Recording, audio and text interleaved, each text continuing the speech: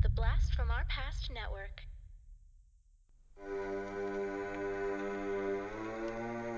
Supernatural, Halloween, exploitation, slashers, and everything in between.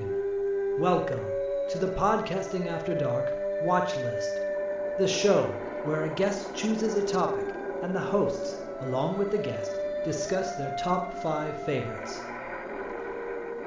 Light a candle, hide your Ouija board, and enjoy the Podcasting After Dark Watch List.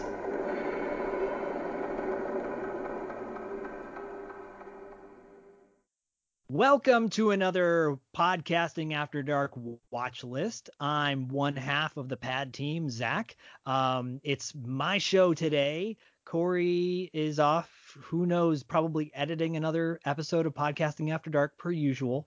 But today is a really special day on our watch list because quite often I've had people on the show that I was friends with for many years, and we talk about movies we mutually love.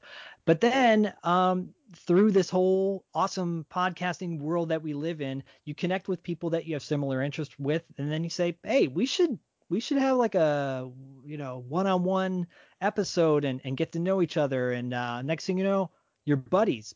So joining me today is a really awesome dude.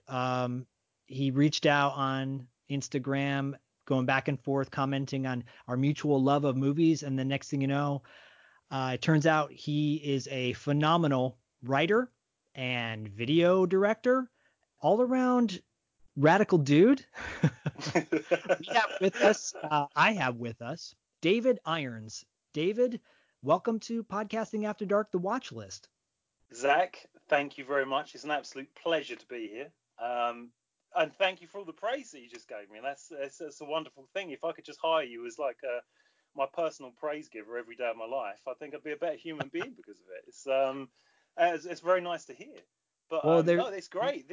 Like you were saying, it's totally true. Like Instagram, I kept seeing this thing, podcasting after dark, just popping up, and I was like, and like when you see something online, you just don't think. You think, oh yeah, like that thing. Oh yeah, there's a picture of RoboCop, there's a picture of Arnie, there's a picture of Fright Night, there's a picture of the New Kids, and it just didn't click in my mind at first that, oh yeah, this is actually a podcast. It's just like, oh, you're just showing me pictures of things I like. And then when I jumped into the pod, it's just like I fell in love with it. Everything, just the whole 9 yards. Absolutely love it. And you guys are great. And the positive spin you put on everything it's just really nice to hear that. Talking about movies, it's refreshing. Well, there's enough negativity in the world on a daily basis, and it's nice. I've always been the eternal optimist, and trying to look on to quote Monty Python, try to look on the bright side of life. No reference to the fact that you're in the UK. That's fine. I didn't take it as that. No way.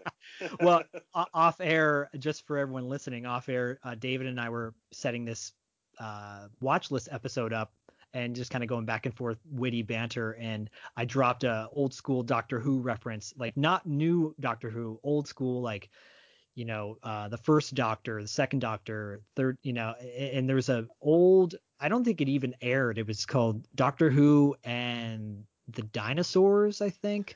I think that's one of the lost episodes, isn't it? I think it's one of the ones that's been, the BBC in their great wisdom threw into the garbage, and it's gone forever. It's gone forever. I have the trade paperback still. I read it as a kid, and which I still have. And so I dropped an old school reference and like, let's see if he picks up on this, which you did, of course, because we share very similar interests from 80s movies and video games and our love of synth wave and completely. Yeah. And so Transformers the movie with the Junkions, you talk TV, I talk TV too. It's kind of the same thing between it's us. All I have to say to that is ba weep grana weep ninny bomb. Ninny bomb. But getting back to you, I've had friends on the show, but I've always had friends on the show that are artists in some way, doing work that I respect. And you published, is this your first novel that you published, Wolf Moon? This is like, I've had a bit of a home run for the last year. This is the 5th novel this year that I've put out. This year? Wow. No. no. This is the fifth one this year. It started last summer. Well, I sold my first book 2 years ago, which was Night Waves, which is the story of parasitic sea sirens living underneath a pier that take people's faces and identities. And it turns into kind of Lost Boys meets Evil Dead meets Invasion of the Body Snatchers.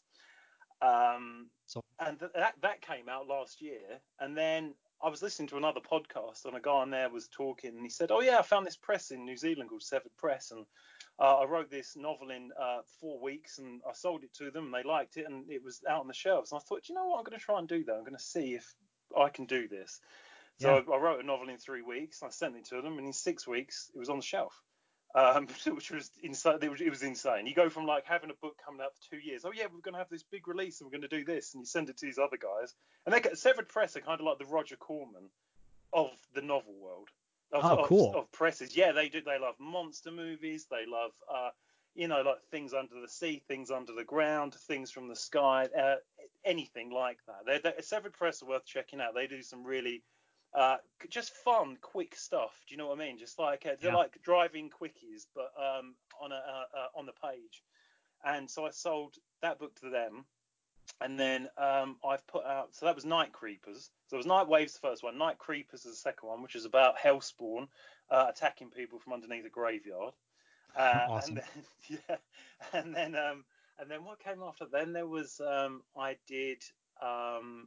Graveyard Billy, yeah, he was next, and that I think like you, a big time animal lover, and I wanted to do something to I have my time's always taken up by things. I just wish I could spend more time doing some good with animals and for animals, like just donate my time to like animal sanctuaries and things, which I'm doing that now. But at the time, I was like, I just want to put a book out that I can sell and just donate money to things that are important to me. Okay. And there was a really nice cat sanctuary not too far from where I live, and this old couple run it. And I know they just need as much help as possible. So I already had Graveyard Billy done. So I released it through Amazon, and all the profits from that book go to them and go to cat sanctuaries. That's it's so great. it's a really nice positive thing, and it's kind of and the story is a cat and a ghost trying to fight a supernatural killer. So it's all horror based. It's all horror based stuff, and it's kind of like it's a cross between The Frighteners and a street cat named Bob.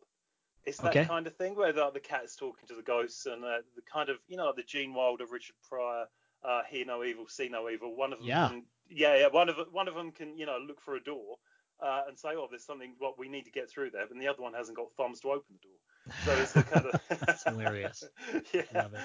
So it's that kind of thing. This relationship that they build to try and solve this series of murders, and then after that, this one, and then the other novel. There's 4, and I've got a book, a story in an anthology. Actually, that's how many are actually out. The one that's going to be released, should be released in the next 2 weeks, is Polybius. And I don't know if you know about the Polybius urban legend. Do you know about this? No, not at all. Oh, please. right. You get ready for your next deep dive. Apparently, Nice. Yeah. Apparently in Portland, Oregon, in 1981, there was this mysterious arcade machine. This is, urban legend, so it's as true as it's worth, like in these words. This arcade machine turned up, and people were going to this arcade in Portland and playing it, and they were getting headaches, and people were getting sick. And there was talks about it was like put there for a mind manipulation and to test people's eye and physical responses for brain training purposes. And then all of a sudden this arcade machine disappeared. And there's some weird screenshots of it you can find floating around. So like you can go online. There's like videos. There's a video on there called the Polybius Legend, and it's like I think it's like 4 million views. Like it's this big thing about this Polybius arcade machine. So I took this idea of this mysterious arcade machine and turned it into kids who get stuck in an arcade in Portland overnight, and it kind of becomes The Breakfast Club meets Night of the Living Dead. Oh my God, it sounds amazing. It's out of all my novels, that one, there was kind of a bidding war between different people for that. That one was like, oh, we really like this. We can do something with this. And Wow.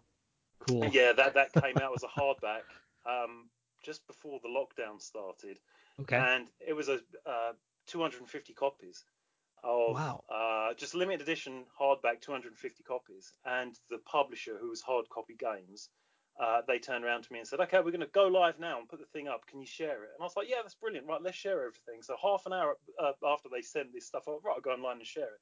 Started sharing all the links, and people were coming back to me going, yeah, I'm just trying to buy your book, but it says sold out. Oh, And I wow. was like, I Wow. have no idea about this yet. And so we sold all of them out in half an hour, then did another 250, and they sold out that day. So Whoa. yeah, they Nice. just flew. Yeah, I know. I was so happy. I was so happy about that, because that one, I've really put a lot of work into that novel. It's something special to me. That one, it means something to me. It's like you write things, you have a laugh and you think this is a great little thing. But this one was like, yeah, this is something I really got my teeth into. It was like everything I love: the 80s video games, arcades, horror. I loved it. And that one's getting released again next month. I don't know if you remember. Do you remember the Texas Chainsaw Massacre and Halloween video games for the Yes, Atari? I Right. do. I never played them, but I do. Yes. Yeah. Well, the new box art for the book is based on those Wizard video covers. Oh, For the awesome. for the so like it's basically a fake Atari box cover for the book, which is going to be Oh my really God. cool. Yeah. Sounds. And then yeah, so it's all been going on. And Wolf Moon is a werewolf in space story with the tagline, "In space, there's always a full moon." So it's part Very comedy and true. part horror. Yeah, they're all very true, and to the detriment of everyone who goes into space and doesn't realise that there is always a full moon in I thought space when you you have a werewolf aboard. I thought you might add the tagline, "In space, no one can hear you howl," but that might be a Oh, where were you when I needed you? sorry. I have my moments. I have my moments. I'm just saying. I'm here now, and you're here now with me. So, Yes. for future collaborations, I'm totally down. Yeah, I think it needs to be done. I think it's something. I think it's something that's going to happen. I really Yeah, do. man. Look, Yeah, look. for I sure. look. First of all, we might need to devote an entire episode to just interviewing you, because you're back. Just your books alone are fantastic. I want to know more of your backstory. I know you're also your girlfriend is a musician, and you directed her music videos, right? Yes, all of them. Roxy Drive, of Roxy. Synthwave fame. Yeah, yeah. Yeah. Yeah, and we've had a tie-in. If you've seen the Nightwaves music video, we made that as it's kind of an advertisement for my first book, Nightwaves, and it's That's what it's yeah, you sent that to me. I remember you sent that to me, and that's kind of what sparked our relationship, our friendship, it because did. Yeah, you sent that to me, and I was like, whoa, first of all, if you haven't seen it, it's on YouTube and you can check it out. It is so damn good.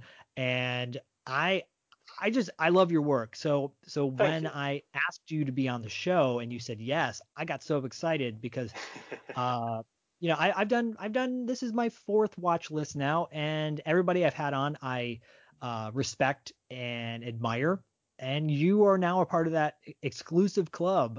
So thank you so much for being on Yeah, the show. it's an Because honor. to I love it. It's brilliant. I've been looking forward to this all day. I really have, all week. This is the well, highlight of my life. I'm here. hey, look, and again, we were saying this on air, off air, but finding the things in your life that bring you joy, find the things in your life that make you happy. This makes me happy, getting to talk about some of my favorite genre films. And Exactly. you chose the topic today. The topic today specifically is our top 5 favorite Italian horror films. Uh, Yes. why, before we get into it, why Yes. did you choose this topic? I absolutely love Italian horror films. That's It's as good. simple as that, really. Yeah, yeah. It was, back in the day. I mean, it's that thing. You never really realised at the time what an Italian horror film was until it was pointed out to you. Yeah. Do you know what I mean by that? You'd rent something off the shelf and you'd think, oh yeah, look at this film. This looks great. This is like it's an American horror film, and you start watching it and you think, yeah, there's something a bit off about this American and this American horror film. There's something a bit strange here, The dubbing immediately is the thing that gives it away, because it's like, Yes. but their mouths, they're saying the words, but the words coming out their mouths don't actually match the movements, like what's going on. And it was that kind of process of elimination of looking at these things and all the fake names of the directors on the back. Oh God, what one is it? There's Umberto Lenzi. He's got two different American pseudonyms, and one of them's Humbert Humphrey, a very American name, and the even more American name than that, which is Vincent Dawn. Oh yeah. I can't. Yeah, oh yeah, and the best one of all, I can't think of the guy's name that made The Visitor, but he's a pseudo American name. Is Michael J. Paradise, which is. Actually, that sounds like a synthwave artist now, No, you know. I know. I think you better copyright that as a Synthwave artist, to be honest. I think that needs to be done. Yeah, it was just these weird little things about these films where you'd see them and it's like, this is supposed to be American, but this isn't American. There's something, Yeah. and then when, like I say, you do your homework and you figure out, it's like, they're Italian films. Okay, I get it, and it all starts making sense. And I mean, I always think of a line of dialogue in the New York Ripper, the Lucio Fulci film, where it's a foreigner writing American dialogue. It completely is. And there's an old woman that walks into a police station, and she says, "Oh well, I saw the culprit. I think it was her. It was a woman, and she had big hair and expensive clothes, just like those people off that TV show Dallas." And it's just like, no American says that. Like, you just No. say, they look like someone from Dallas. That would be enough. Like, you don't have to describe what Dallas is to make Yeah. the point. It's Yeah. it's someone foreign trying to talk American. There's that kind of gap in the dialogue that you notice, and it was that thing, like, it was discovering them backwards. Like, you see these films, I think, I don't understand what's going on here, and then find out through Fangoria mainly and things like that. Like, oh, this is Italian, and there's this whole subgenre of Italian movies. Yeah, you know, the thing about Italian films that I want to tack on to what you just said was, you know, I first discovered Italian cinema through spaghetti westerns and Sure. always felt like a very distinctive difference between an American western versus an Italian western. Obviously, enjoying Italian westerns that much more. Mm. And that pretty much became the benchmark. You know, of course, people always remember the Good and Bad and the Ugly. That's not my favorite, but you know, Once Upon a Time in the West and Django and people would, or you know, Duck You Sucker and like all these great kind of, you know, gritty films, which became you know, what people based everything off from that point on. And Italian horror, you're right.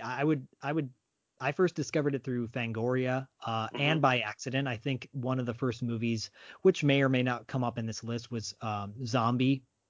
And Hmm. people said, "Oh, this is the sequel to Dawn of the Dead." And I'm like, "Oh, okay, cool. I want to watch it." And I watched it. I'm like, "This is not the sequel to Dawn of the Dead. What is this?" And I won't go too much into detail about that, but I will say just the fact that you know, it you're right. It had a different look. The Yeah. dialogue was different. The dubbing obviously was stood out. You'd have one American actor typically in these movies with a bunch of Italian actors, and so you'd have enough to sell an audience on. Like, no, no, no, no, no. This is an American movie, kind of pretending almost to be an American film. Um, but obviously, when you said Italian horror, the first thing that jumped into my head was the amount of gore Oh. in the music and the gore kind of going hand in hand. These orchestra Mm. Yeah. scores and sometimes synth scores, you know, precursor to all that stuff that we have now. And that's what stood out to me. So I went into a deep dive once you selected the topic, because on our show, obviously the guest chooses the topic, and it got me so excited to rewatch a lot of movies I hadn't seen in a long time. Mm. But hey, why don't we just jump into this? You know, Let's do it.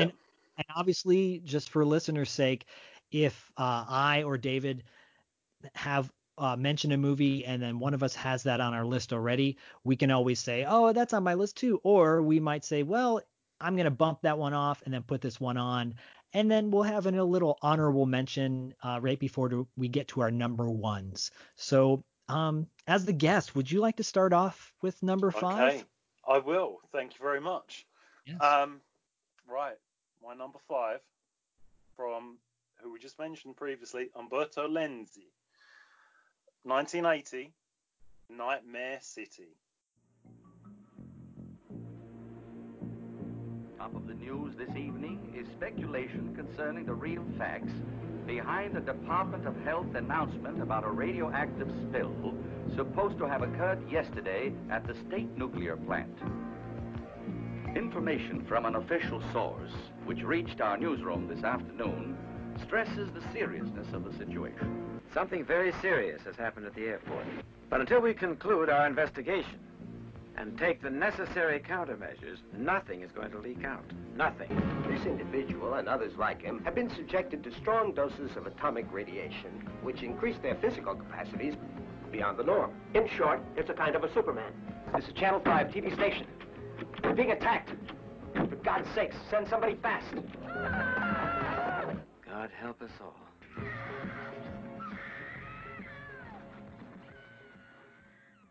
Oh, that's a good one. You've That's seen a it? good one. Yeah. Oh, yeah, I've seen it. It's been a while, but Yes, I like it's got lots of faults to it, like many faults to it. One of them being Hugo Stiglitz, the star. He wasn't originally. No. I mean, let's be serious. I mean, we know about acting. Like a lot of it's reaction. yes. His reactions are good. When something happens, there's a bit where he's like trying to make a TV announcement to say, oh yeah, the city's being attacked by da-da, and they cut the feed, and he turns around and he goes, what the hell are you doing? Why do you cut it off? And it's like, oh wow, you can't. He's doing it. He's acting like he's doing it. And then there's a few other things where things happen, and he reacts really well. But overall, I mean, he's kind of like watching a hostage video. It really is. It's just like, oh yes, the city is being overtaken by these creatures who are atomic men. And it's just, and I always wondered, like, why did they choose him? And digging into it, what happened was, Umberto Lenzi, when he had the script originally, God rest his soul, bless him, he wanted John Saxon. He was going to be the star of that film. And I think if John Saxon would have I think it would have just elevated the whole film, and I think it could have elevated Umberto Lenzi's career, to be honest. To have John Saxon in that, just it makes it gives that film that bit more grandeur than it's got. But they had some, I think it was Spanish backers, and they were saying, oh, it was Italian. It was something to do with like they had like an Italian guy and a Spanish guy, and they kind of went into a room, come out, and they said, it's the Hugo Stiglitz. He's going to be the big star. And he's just like, he can't act. He's terrible. Oh no, trust us, Hugo Stiglitz. He's the one. And it's just like, okay, we're making Nightmare City with Hugo Stiglitz, and all dreams of John Saxon just went out the window. I think it would have made the movie. It would have been remembered by fans strongly, more, more. It will, but it's just more remembered by fans because it was a John Saxon film. I feel.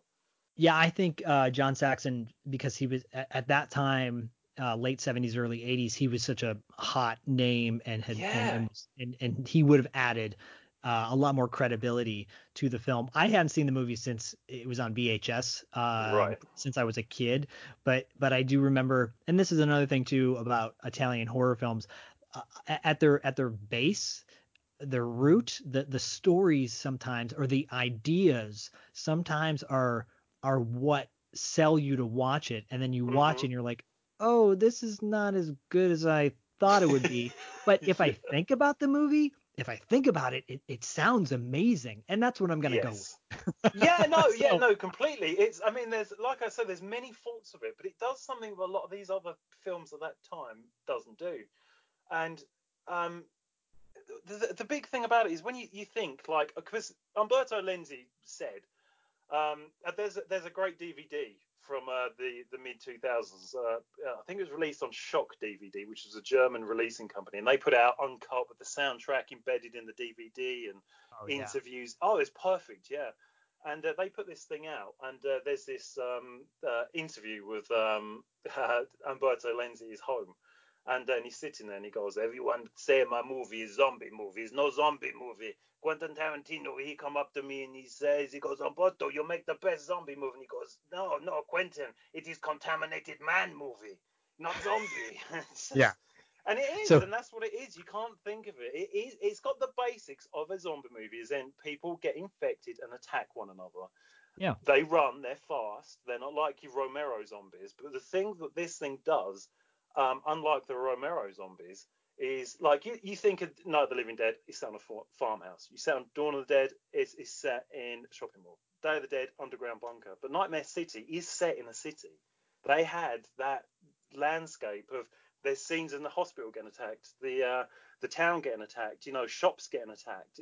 There's a scale to it that none of the Romero ones really had in a way, and that's kind of admirable for the budget they're working on with these things in Italy. yeah, I'll echo that sentiment. Romero, and this is not taking away from anything No. his body work at all, but his films are very like indie, small scale if you think about Yeah. it, and yeah, the Italians, for however they were able to get their funding, whether it was from Spain or not, because I think a lot of Italian films did have a Spanish component to it. In fact, my number 5 has a Spanish connection. I think I might know what you've got down as number 5. Well, we'll find out. But yeah, the scale, I love the scale, man. And so yeah, you can. These are Italian horror films are some of the best movies to watch with a group of people, or a drinking night or a game night. Yeah, completely. They're Yeah, they're just like so pop much songs. fun. They're like Yeah, they pop songs. totally Yeah, they're are. just light. They're fun, and you can watch them, and they do what they're supposed to do. That's And I I've love how always. that's a great way to, yeah, it's ear candy or eye candy, I Yeah, guess. yeah. Well, I was If gonna it's say Lucio too. Fulci, it's definitely eye candy. Yeah. Oh, no doubt about that. No doubt about Yeah. that. I was gonna say too that Umberto Lenzi was distancing himself from zombie movies way before the makers of 28 Days Later did. Exactly. You know, Completely. Yeah. Yeah. 100%. It's right? he really did. Yeah. And I mean, like I say about the scale of, I mean, it starts in an airport. The whole setup is great. Like the guys go in there to interview like a professor who's landing in America on this plane. It starts in an airport with this plane landing, and it's just full of quote unquote contaminated men. And it's just had that scale to start at the airport and then move through all these different locations. It does give it this grandeur, this epic sense to it that you don't Oh, normally yeah. get with these things. Yeah, and some of the makeups are a bit not so good, and there's problems. Like I say, there's problems with the star, to say the least at times. But he does he's not that bad, but he's I think they shot this in linear order because he seems to get better as it goes on. Maybe it started with like maybe it literally started and he's there doing this thing. He's thinking, oh Jesus Christ, they wanted John Saxon. What am I doing here? And then as he warmed up to it, he's like, oh okay, no, I can do this. It's fine. But I can do. yeah, but yeah. But one of the and I think Romero would have loved to have wrote this line, which is used in Nightmare City. But Mel Ferrara stars as he's like an army colonel in it, and he's giving his men Yep. instructions about how to kill the contaminated men. And he says it's all very easy, gentlemen. All you have to do is aim for the brain. And that is such a good line. It's so perfect. Yeah, It yeah, he blew really it. is. Yeah, Oh, yeah. Mel Ferrer, George Clooney's uncle and Miguel Ferrer's father, and I didn't R.I.P. know that about George Clooney's uncle. I didn't know that. That's Yeah, he because Miguel Ferrer is George Clooney's cousin, was, because he's no longer with us, unfortunately. But yeah, there's a little fun fact there. So there you go. All right, number 5. I love that, Nightmare City. Excellent. I'm very interested. I think I might know what it is, but I'm very interested in your number 5 now. So my number 5 is, yeah, it technically falls within the Italian horror genre, even though it has a Spanish film director, and it's set in the UK. And in my opinion, it is one of the best zombie movies of all time. It's under the Italian umbrella because at its core, it's an Italian horror film. Right. Okay. Right? It is the 19. Oh, I think I know. I was going somewhere else, but I Oh, think it I might. know. Oh, That might good. Yeah, yeah, yeah. That's very interesting. Yeah. my number 5 is the 1974 Spanish Italian horror film Let Sleeping Corpses Lie, aka The Living Dead at the Manchester Morgue. I applaud you, sir. I applaud you. I didn't think of that one. But that's a very good pick. I chose this one because, like I already said, I think it technically falls within the Italian horror film genre. It's a very simple story. These kind of beatnik hippies on the run from cops because they are suspected It's of like Russell Brand, 0.1. Yeah, totally. Yeah, the what's the Ray Lovelock, which is a great name, by the way. That's Ray Lovelock. amazing. Yeah. And he looks so cool. If you watch this movie now, hipsters will be like, "Oh my God, this guy is a dream come true." Yeah. Or hipsters might go, "Oh, he's totally ripping off what our style." You know?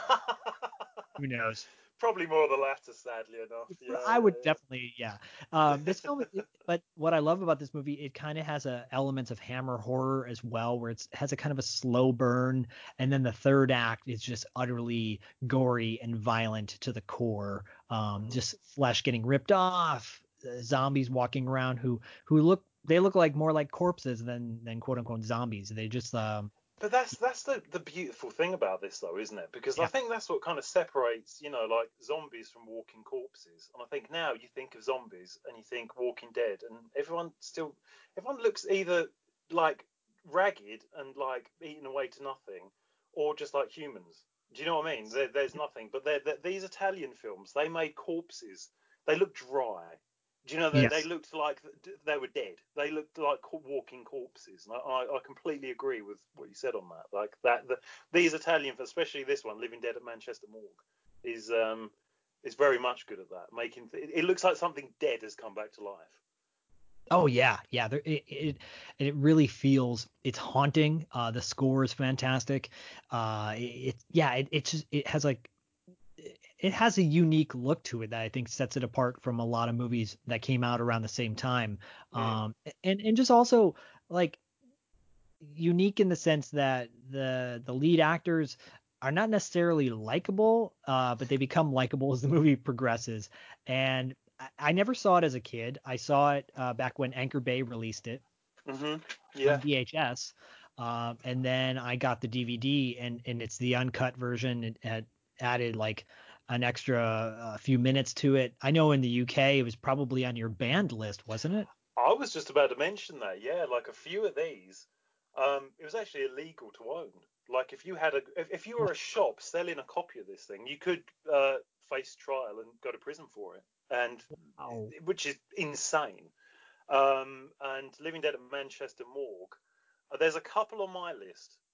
Well, one of them in particular that was on there, because there was like section 1 and section 2 of the video nasties list. And yes. And this Living Dead at Manchester Morgue was on there. And it's just insane. It's absolutely insane. Mary Whitehouse she just led this campaign against horror films on video. When video came out, you should not have these things in your home. It's a disgusting thing, and you're disgusting people who watch disgusting films. And it all fell apart at the end of it because it went on for years. And she did an interview with British TV, and the guy said, so what is it you have against these video nasties? What's your problem with them? What do you see in these films that you think is a problem for society? And she turned around and said, I would never watch one of these films. And the guy said, you've never even seen them? She goes, no, I would never watch a video nasty. I'd never watch a horror film, but I would be quite happy to tell people not to. And thankfully, some common sense came into everything. And she was kind of ousted as the matriarch of ban the horror film and ban the video nasty. Doesn't even watch one of the bloody things, which is just insane. But for years, she pushed things through Parliament to get people. I mean, like Evil Dead was the one. Evil Dead was the one. If you had an uncut copy of the Evil Dead, you were doomed. And something that's definitely worth people seeking out to watch. And please don't judge my country on this because it's pretty dreadful.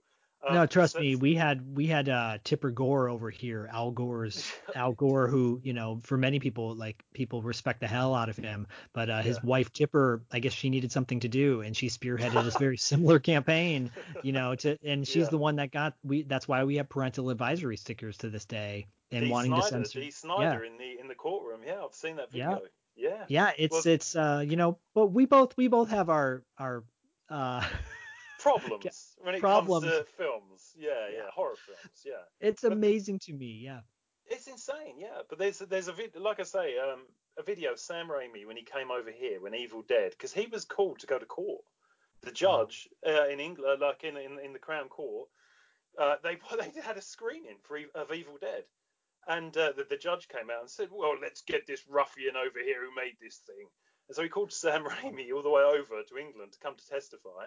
And when it came to it, they're all in the courtroom, and Sam was there, and the judge was like, and who is this person? And I was like, oh, he's the director of the film. And he was like, well, I don't need to see the director of the film. Why is he here? And so Sam Raimi come all the way over here for literally nothing, just to go into court and say, yeah, I'm the one that made this disgusting thing you'll hate. And And he actually did. He actually came over to. yeah, he Wow. came over. Yeah, he came here when he was here. You can find this on. It's definitely on YouTube. But he did Yeah. a talk show, like a UK talk show, and he went on there to talk about Evil Dead, and it's just so embarrassing. It's just embarrassing for me because they just got some real like hardcore right wing nutcases. Yeah. Just to nail him into the floor, like, what you're doing, sir, is disgusting. You might get away with these things in America, but we're British. It's just, please find me a rock so I can crawl under it now. And I kind of feel when you watch this interview with Sam Raimi, I think that's why Evil Dead 2 became a comedy. I think it affected him being Really? like having this room full of people just say, you're a disgusting human being for what you do, because he's holding his own. He's saying, well, like, I like Three Stooges and this kind of stuff, and there's just British people get worried. It doesn't bloody look like it. It looks like you're one of those bloody sickos. And it's like, oh Oh man. yeah, don't do this, Britain, please. Come No. on. No. Wow. Well, yeah. If people don't know the whole backstory on Video Nasties, definitely seek out. I'm sure there's a myriad of documentaries online. Oh, And so many. Yeah. yeah, like you said, this film, Let Sleeping Corpses Lie, it was on that list. So it was shelved. It was buried for years. I was able to see it at the Egyptian in Oh, Hollywood, amazing. big screen. And yeah, I will say, I've had the rare opportunity to see quite a few kind of cult classic horror films on the big screen, and the energy level is just different. And yeah, this one's my top 5 for aforementioned reasons, and the fact that it's just a cult kind of underground. Not that many people know about it. Of course you do, and that's why you're on this. What's your let's jump to number 4. What's your number 4 all time? Right. This film, as many of these things do between countries, has lots of different titles. You've mentioned it already. You brought it up. And my number 4, 1979, Zombie. Oh, yeah. Also known in my country as zombie flesh eaters.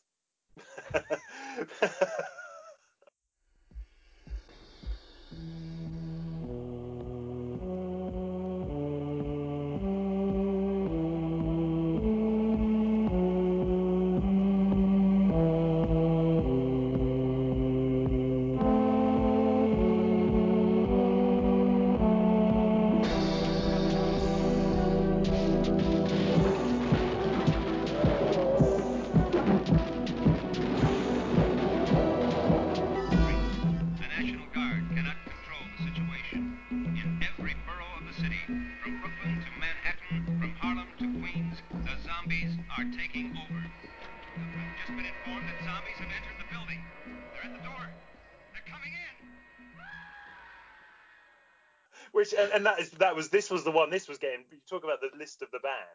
Zombie Flesh Eaters was the one that was doing it. That caused chaos in this country.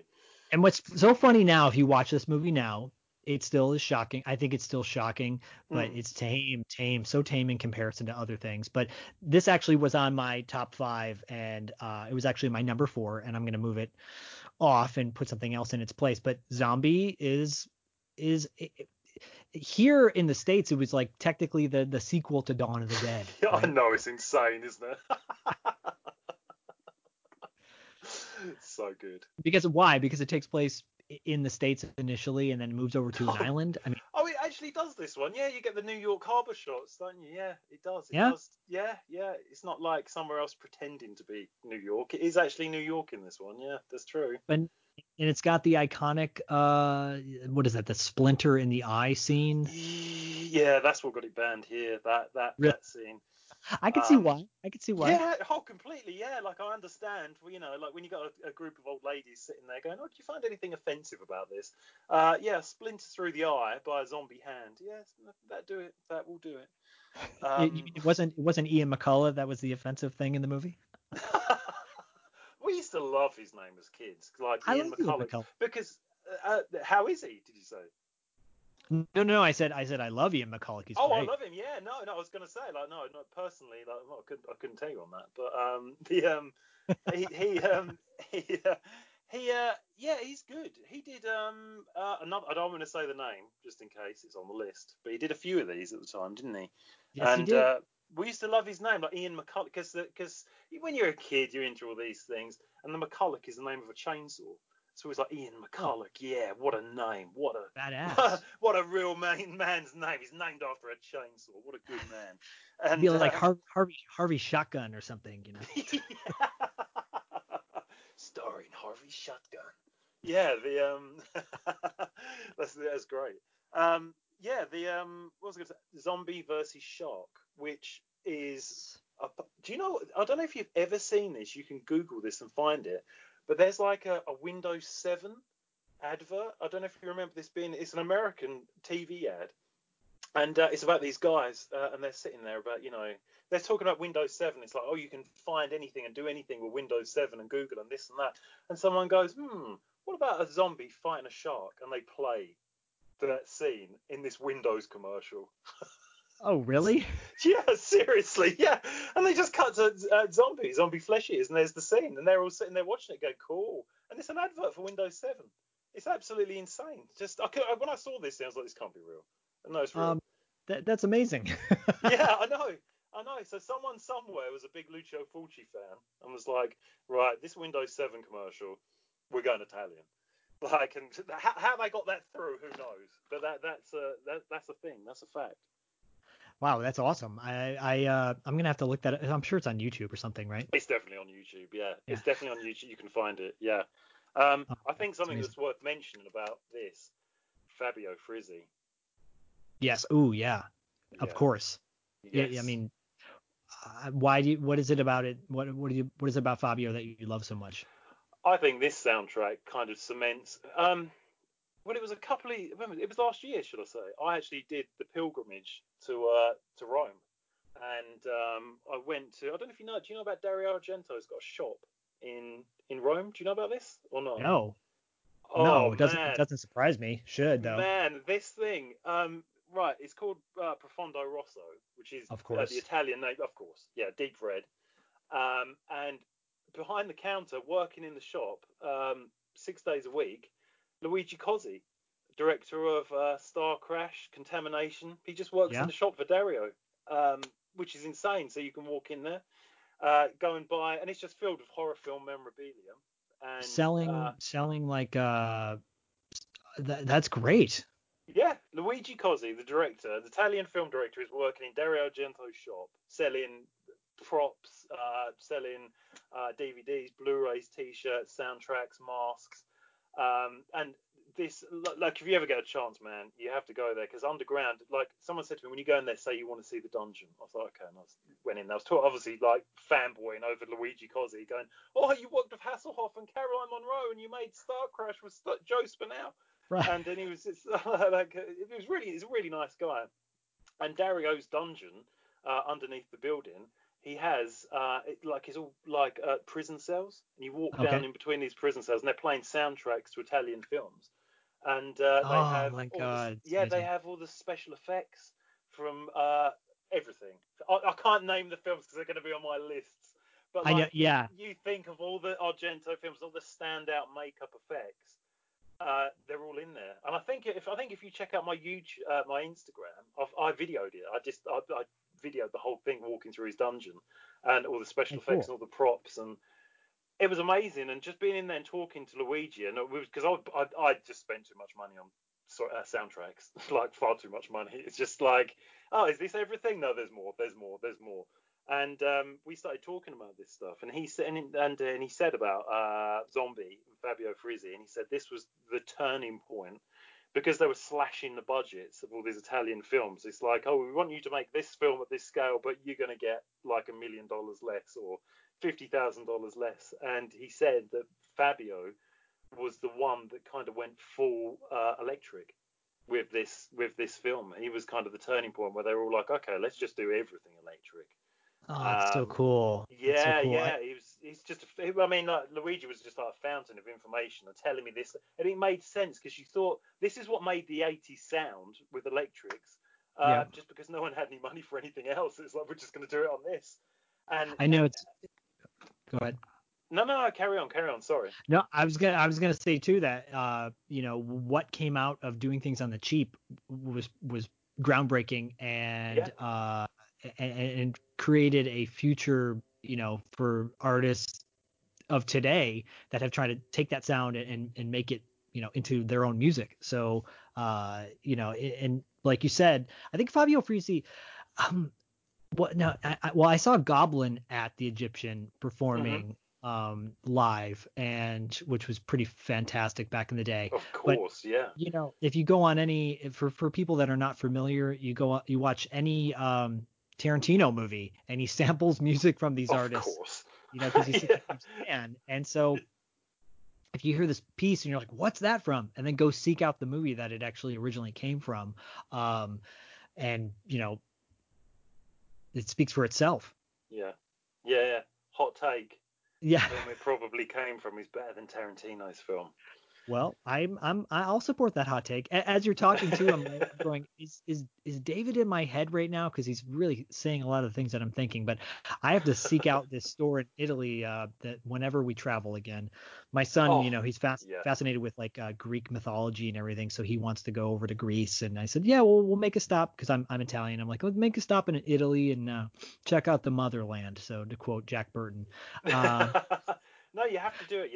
And I know even with everything that's going on now, like, I mean, you can find Professor Rondo on Facebook and Instagram, and I know they've reopened. I know things in Italy have reopened, and Luigi's back in there. I mean, it's so good. I mean, like, Luigi writes loads of books because he did loads of. I can't even say the names of some of the things that's in my head because I know they're on the list, and it's just like he did the special effects for some of Argento's films.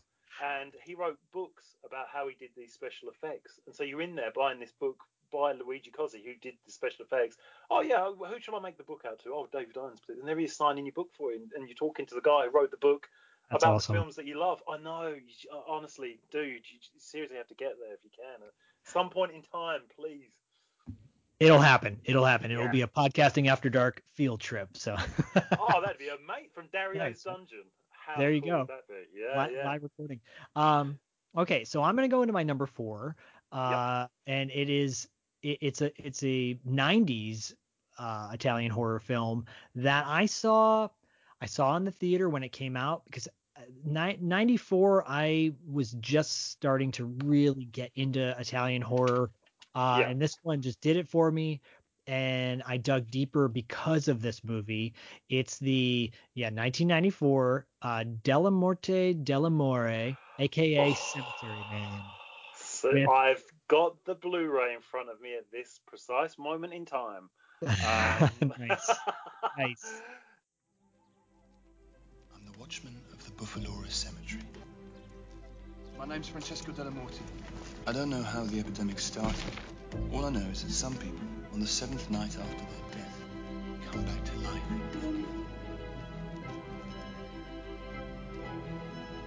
Is it true what they say, that the dead come back to life here at night? With your consent, I'd like to marry Nagy. Not as long, dear, as I've got a breath in my body.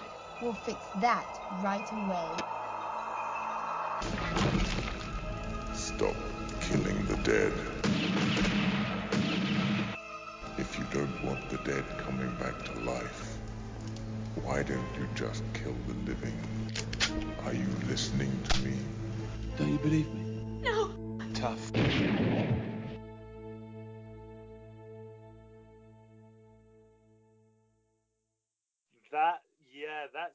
That's a very good film. That's a It very really good is. pick. Yeah. It really, I mean, Rupert Everett, before this was his first, basically his first, appearance on screen, before he did any mainstream American films. Anna Falchi, who is beyond gorgeous. The front covers showing some of her assets. From a spectacular shot from the film. I might add. Yeah, it's it originally based on a comic book called Dylan Dog, an Italian comic, and she I remember being at a Fangoria convention and finding a bootleg VHS copy before DVD, the uncut version, and there's a very interesting romantic scene in a cemetery, and that's the cover of the DVD. As it should be. Yeah, and she's got everything to be proud of. Everything to be proud of. I don't want to get myself in trouble, but No, I completely understand. Or do I? But just go and check out that DVD and admire it for as long as you want, and we won't judge you on it. No way. It's beautiful. It's a love letter, I think, to it was a 90s love letter to Fulci. Yeah. To Argento, to some of the greats, and Lenzi, and because it had come out at a time when there weren't really a whole lot of horror. They were this was like the dying days, wasn't it? Della Morte, and I'm going to say the name of another one, but I don't think it's on the list because I think it kind of ended with Wax Mask, the one that Fulci was supposed to direct in '97, and I think I think this 93, then leading up to that, I think these are like literally the last two classic Italian horror films. Definitely. I agree. Yeah, I think everything goes in waves, right? Westerns died for a while, they came back. Zombie films died for a while, they came back in a big way. Slasher films too, and they will come back down the road, I'm sure. But yeah, it was just nice to see that throwback kind of, and done in a really, really awesome way. So that's my number 4, Cemetery Man. It's yes, and what a pick it is. That's I love that film. That's a very cool pick. Thank you. What's your number 3? My number 3 is from 1985. Oh. As soon as I say this, you're gonna know. Starring Jennifer Connelly. Oh, Phenomena. Yes. Phenomena. Yes.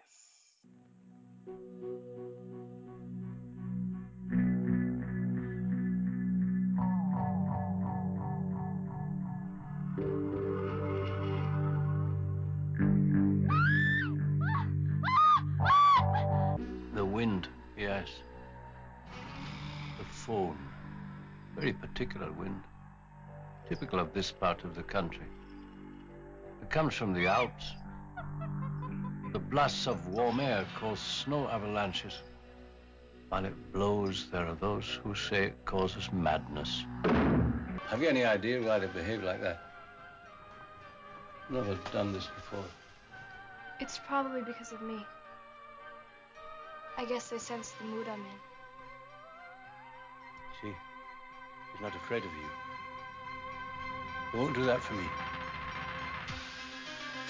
Ask him to lead you where the dead bodies are hidden, and he'll lead you. That flag is your magic wand. It's perfectly normal for insects to be slightly telepathic. Yeah, it's normal for insects. But am I normal?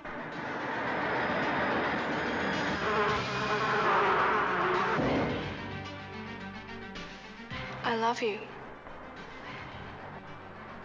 I love you all.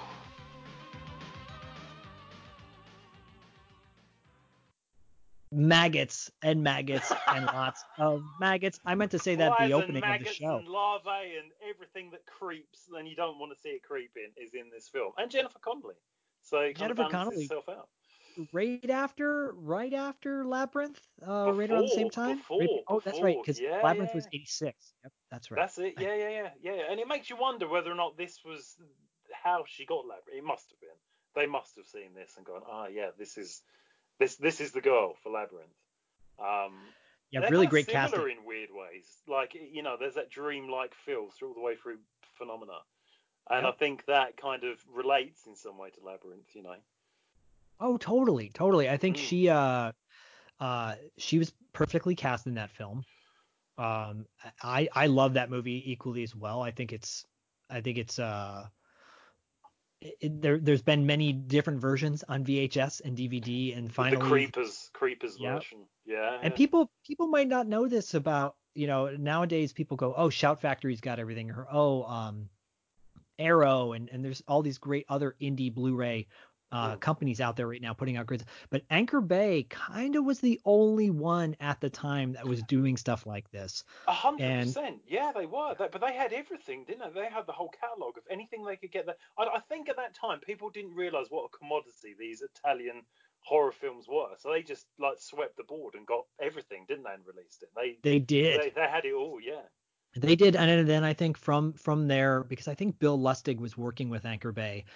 That's when he got Blue Underground, the offshoot.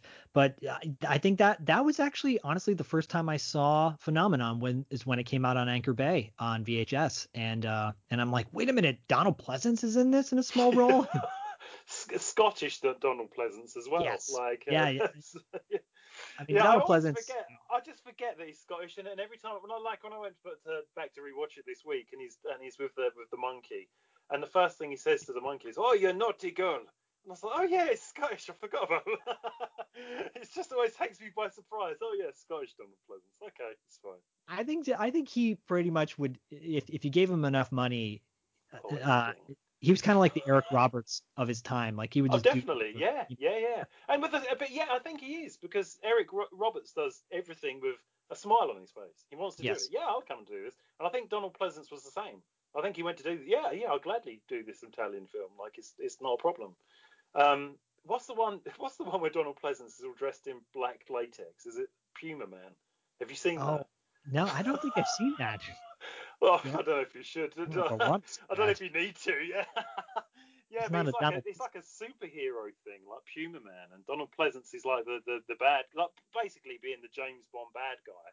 He's wearing like a leather S&M dominatrix kind of outfit. What is he wearing?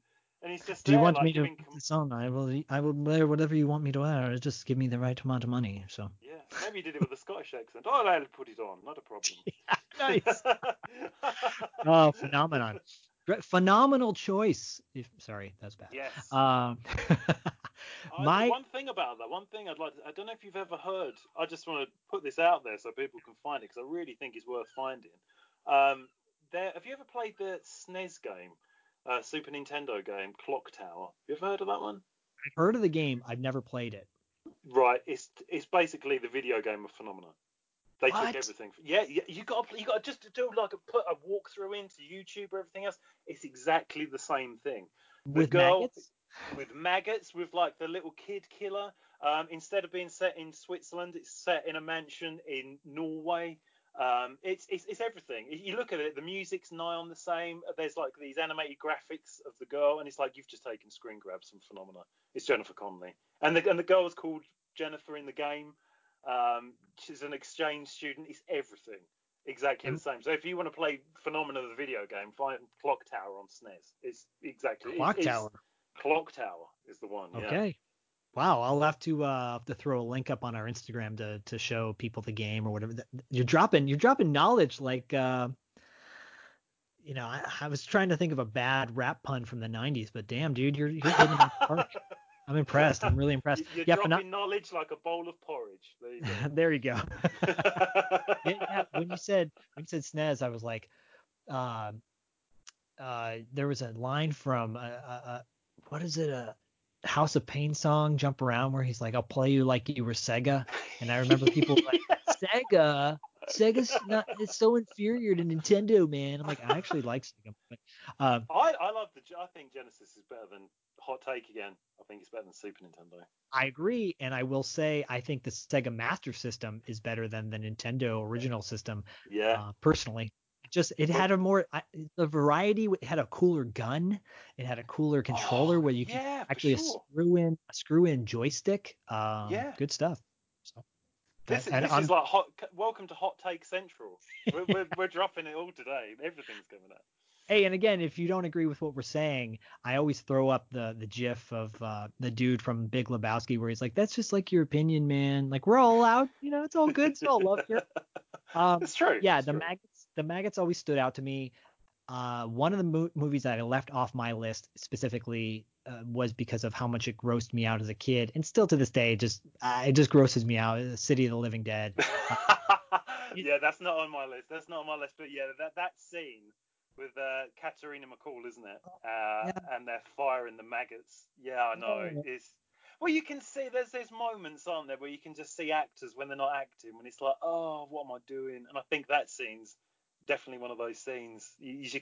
No one looks comfortable with anything that's happening, and not because it's a scary scene, it's because something disgusting is being done to them. Yeah, and this is way before Me Too movement, way before any sort of movements where we were saying, hey, I don't know if we should. This might be a little too much. This is the era of Werner Herzog and radical directors putting their actors basically looking at their actors like props and using them as such. So and not really caring. But there you go. It's also timely too. It's like, what are you going to do? You can't go back in time and change these things. Now you can watch it and go, oh, I feel bad for her, but it's really gory too. So.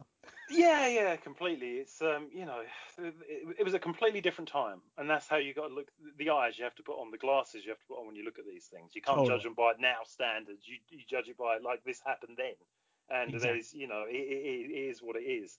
And it just happens to be people blowing maggots into actors' faces, which is a wonderful experience. Yeah. I think I'm ready to do another hot take on you. So this is for my number 3. My number 3 is I don't want to give too much away. I'm just going to say what it is. Maybe I'll save the hot take for later. Then my number 3 is another mid 80s movie, the 1985 film. When you said 1985, I thought, oh, he's going to drop this movie. But you didn't. So I'm excited about that. So far I only had to switch out one of my movies. The 1985, hopefully you're watching the unrated version, Lamberto Bava classic Demons. Oh, of course it's on my list. I can't change it. I can't change it where it is. You can keep it where it's at. And I have a feeling I know why or what number it's going to be on. So I'll give a little bit of why I love it, and then when you get to it on your list, we'll go in deeper. Okay. Because it's just number 3. But I love this movie. I will just say I was introduced to this film in the video store, walking up and down the aisles when I saw this. As you well know, and listeners know, I love soundtracks. Mm-hmm. Oh yeah, definitely. Yeah. I see the box cover, which very haunting with the people rising from the with the shadows like the zombies, and the blue behind them. And I see like in the corner of the box it says soundtrack featuring Motley Crue, Rick Springfield, Go West, Billy Idol, Accept, Saxon, and I'm just like, oh my gosh, it's everything I love about music. It's it's cheesy 80s pop and it's heavy metal. And then I watch the movie, I'm like, oh, I don't really hear much of the. Okay, well, it doesn't matter. I still love it anyways. So we'll get into it later. Why you love it? Do you want to know something about that? They actually cut some of those songs out for the American release. Really? Yeah, they did. Because you guys have got a completely different. I didn't realize this until Arrow released the Blu-ray here, and I got the thing, started watching it, and I was like, there's something seriously wrong with this. What is going on with this copy? And there was an American dub and the European dub. And normally when you got Italian films like us, it was all the same thing. It was an English dub. But for some reason, Demons has an exclusive American dub. And when Arrow released the first Blu-ray over here, they used the American dub. Yeah, some of the voices are different. The music's different. I think the Iron Maiden song's been completely eliminated from the US cut. I think it's one of them's been eliminated, or it's been replaced with something else. But it's complete. Like one scene when I was watching, I was like, "What the hell am I watching?" And you know the guy in the cinema when it's like an abusive husband with his wife in the cinema. Yes. And she's like, "Why are you bringing us here on our anniversary?" He's like, "Shut up, it's free." It's just like, oh my god, what is this? But that scene when they're in the cinema, that guy was the first moment when it dawned on me, like, completely, this is all different, because there's a bit where the prostitutes are talking in the background, and in the European version, he looks over the seats in the European version, and his dub is "Whores, I knew it." And we always used to laugh at this. Yeah, totally. I know what you're talking about. Yeah, like whores. But in the American version, he looks over and he looks back and he goes, "Huh, fucking hookers." Yeah. It's like, huh? Like, wow. That's not the line. That's not the line. And the punks' names are all different, and there's different deliveries on all their lines. The music's different. Honestly, if you've got the Blu-ray, if you've got the Synapse Blu-ray, is the one that you want to own on that. And if you play it normally, it has the US audio, but just hit the audio button and then it goes to the proper quote unquote English European version with all the music and all the proper dubbing. Okay, I have to check and see which version I have, but if I don't, then I guess I'm going on eBay today and owning this. Yeah. They completely changed. I have no idea why. It's. I think it was kind of that Mad Max thing. Like you got the American version of Mad Max. Yep. With all the dubbing, and I think they did the same thing for this. For some reason, I have no idea why. Because everyone's still got the fake American accents, like the pimps. Yeah. Still good. Yeah. The pimp still sounds like a quote unquote New York pimp. Hey, come on. Yeah. Yeah, we gotta get to the projection booth. It's still that's still. Oh my god. So okay, so I guess quite possibly this will come up if we do a watch list episode where we talk about the worst U.S. soundtrack debacles ever on movies.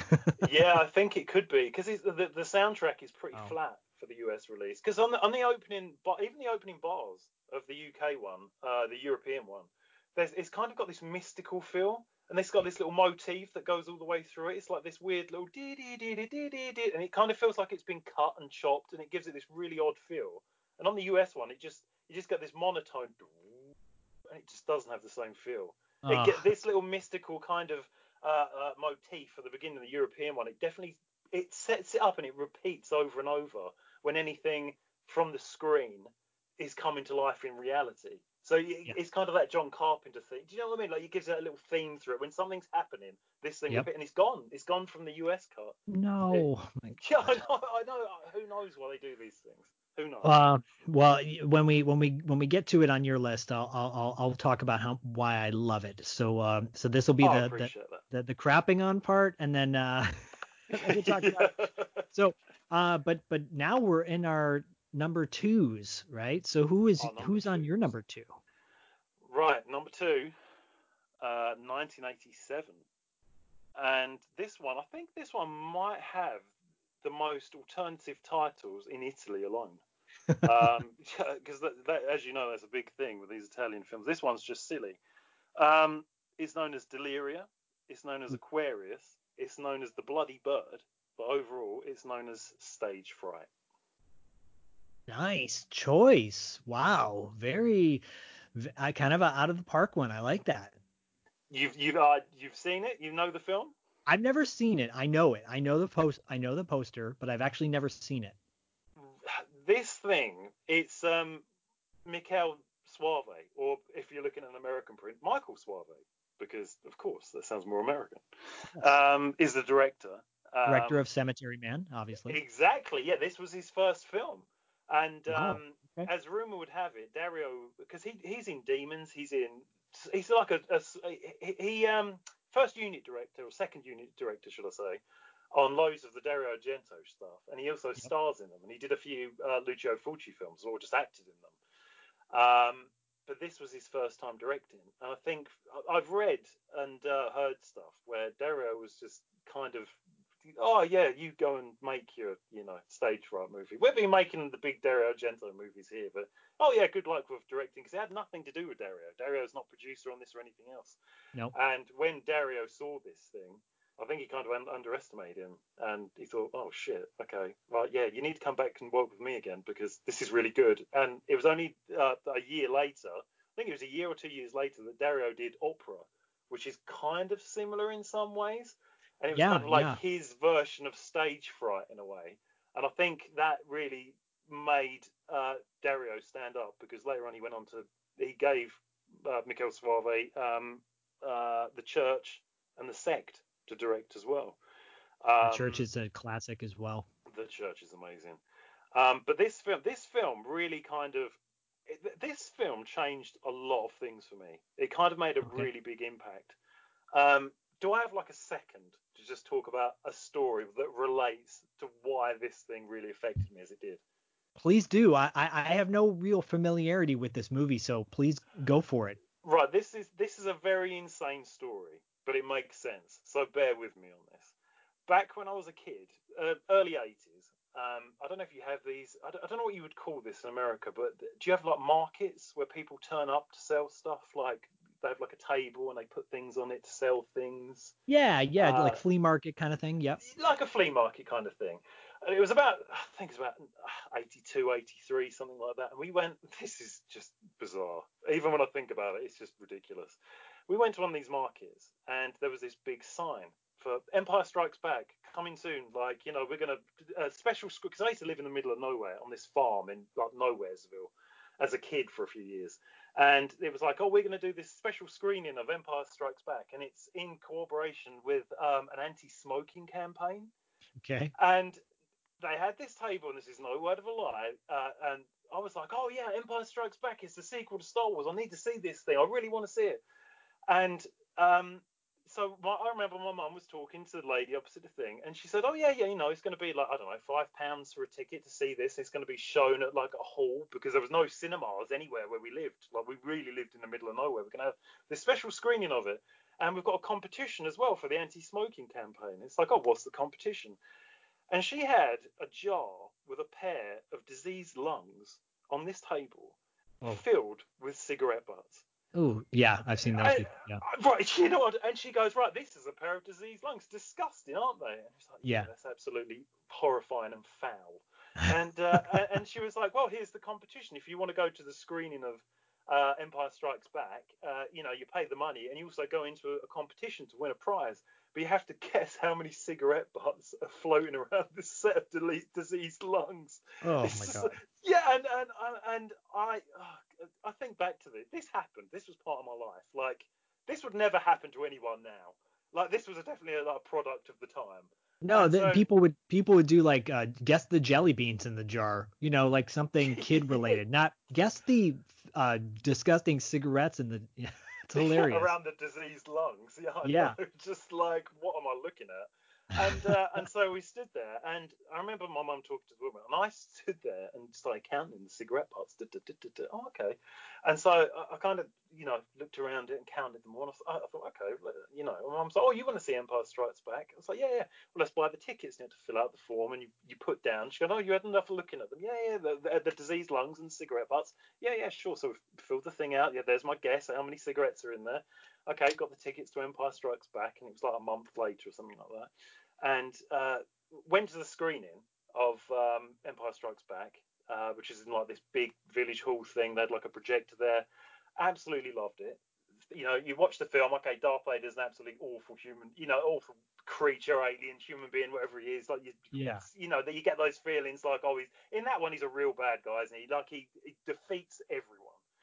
And so we watched the film. And then they come out and they go, oh, yeah, now we're going to have the competition, about the diseased lungs. And they wheeled out the bloody diseased lungs again. Onto the sides of this. There they are, just in case you forgot. There they are, kids, the diseased lungs. Okay, great. And we've also got a very special guest here as well. And they played the Imperial March theme. and Darth Vader walked out on the stage. A guy in the costume come out to stand there, and there was next to a jar of diseased lungs.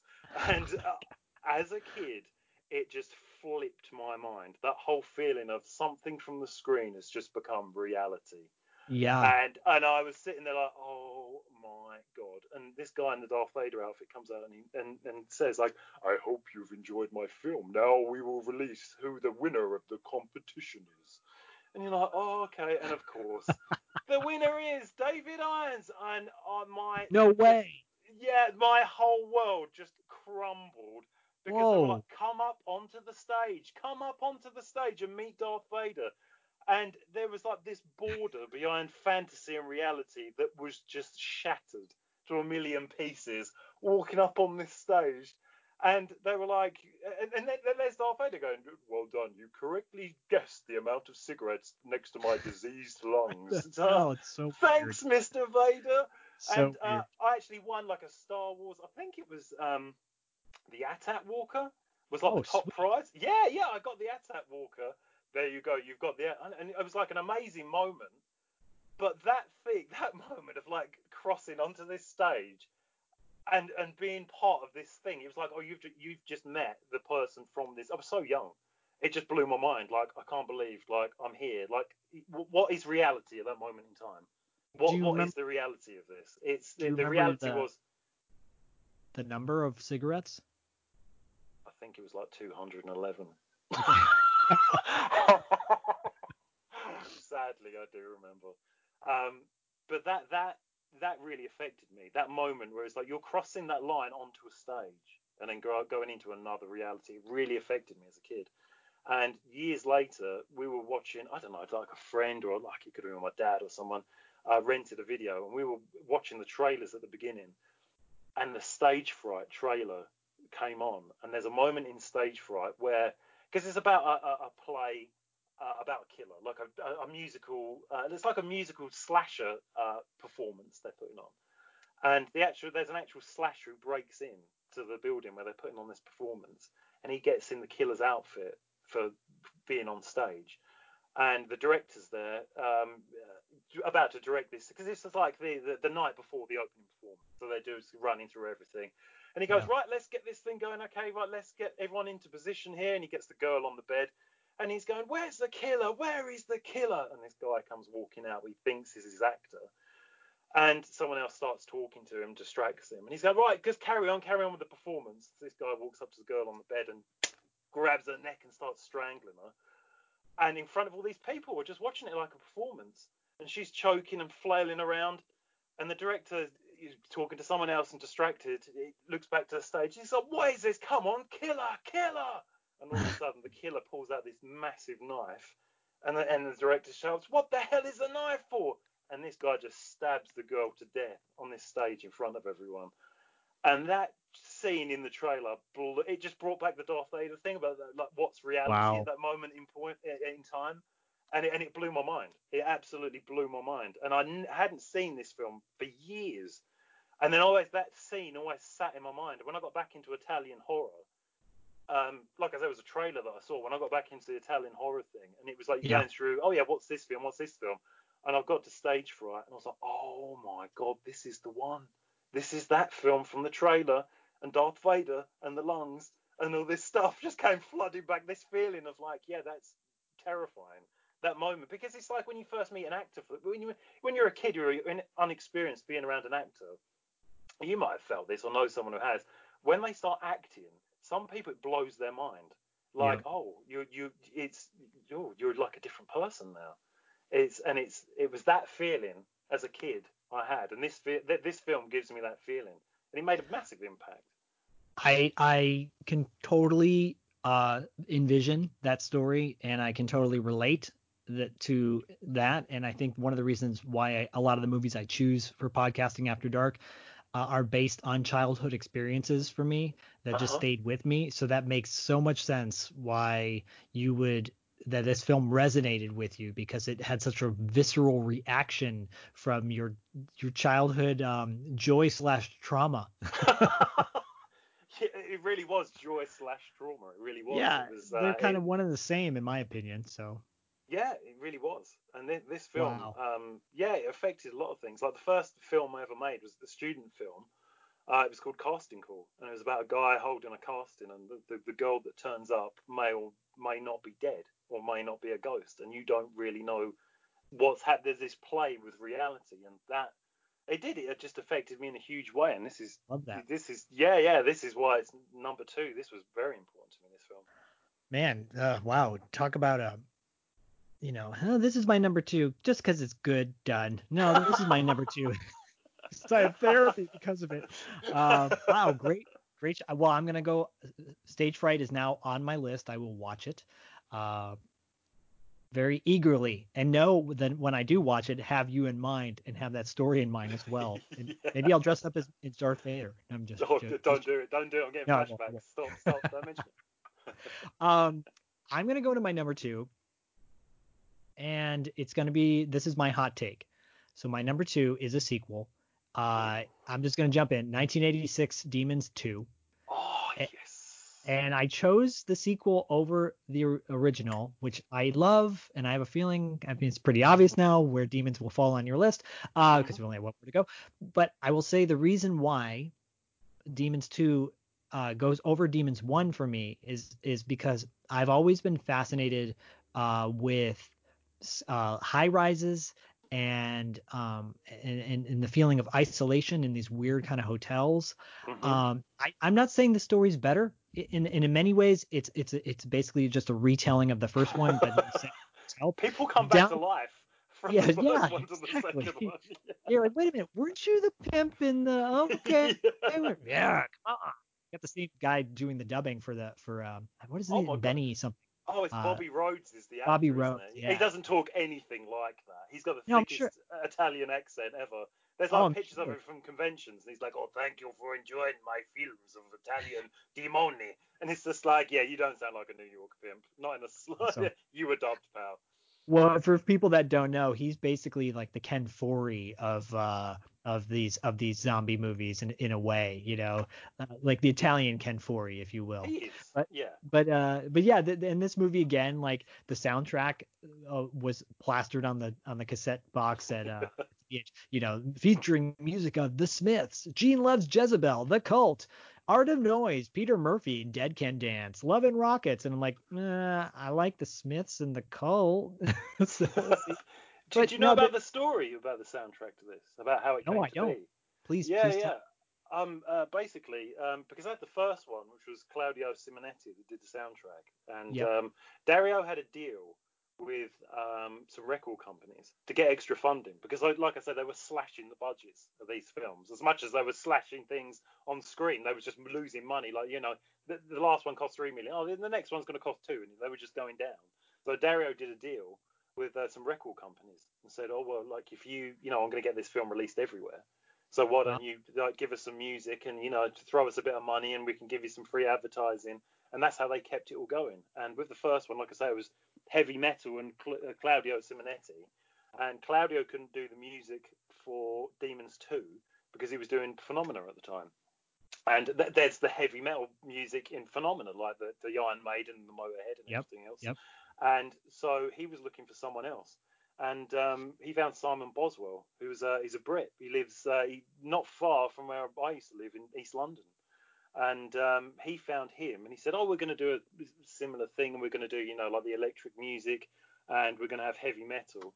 And Simon Boswell said, "Well, look, you've done the heavy metal and the electric for the last one. Why don't we go more like electric goth music, new wavy, like the Smith stuff and the Cult stuff, away from the heavy metal?" So it's his influence that went that way with this film, to be honest. It resonates with me. It does. That makes total sense. They both on a visceral. It's one of the few times that the sequel, the original and the sequel, like I feel like they're two separate entities, but one of the same, obviously, because they're one wouldn't have happened without the other. But I love this movie, and I love the soundtrack. That's a great fun fact tidbit. Thank you, dude. This is also the thing with the music. The thing with them, when he actually composed the music, he just did it in a flat in East London, because was like, because it was that distance.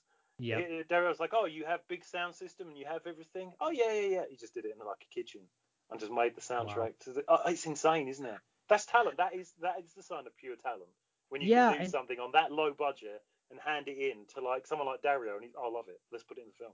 it makes you appreciate the movie that much more when you know stuff like that, in my opinion. Yeah. Because it shows the true talent behind something versus being a big budget and having it stink. Well, you can I have love everything when you've got a big budget. This is the thing, that. isn't Yeah. it? It's like basically there's no end. I want this, I want that, and it's just like piling. It's like having a cake and going, well, Yep. that's not the cake that I wanted. Let's just put more cake on the cake and make bigger cake, and it just turns into like this like hideous monstrosity in the end. But with these Yeah. things, it's like you've got literally, a rock, a stick, a piece of rope, and no money. Can we do something with it? Yeah, we can do something with it. And then you make it's like an artist, and then just pure fabrication, corporate, just a piece of corporate slop. Let's just we've got money, we can just keep throwing stuff at it. Or you give the artist something. What can you create with this? Oh, we can create something. And I think Create that's this. Yeah.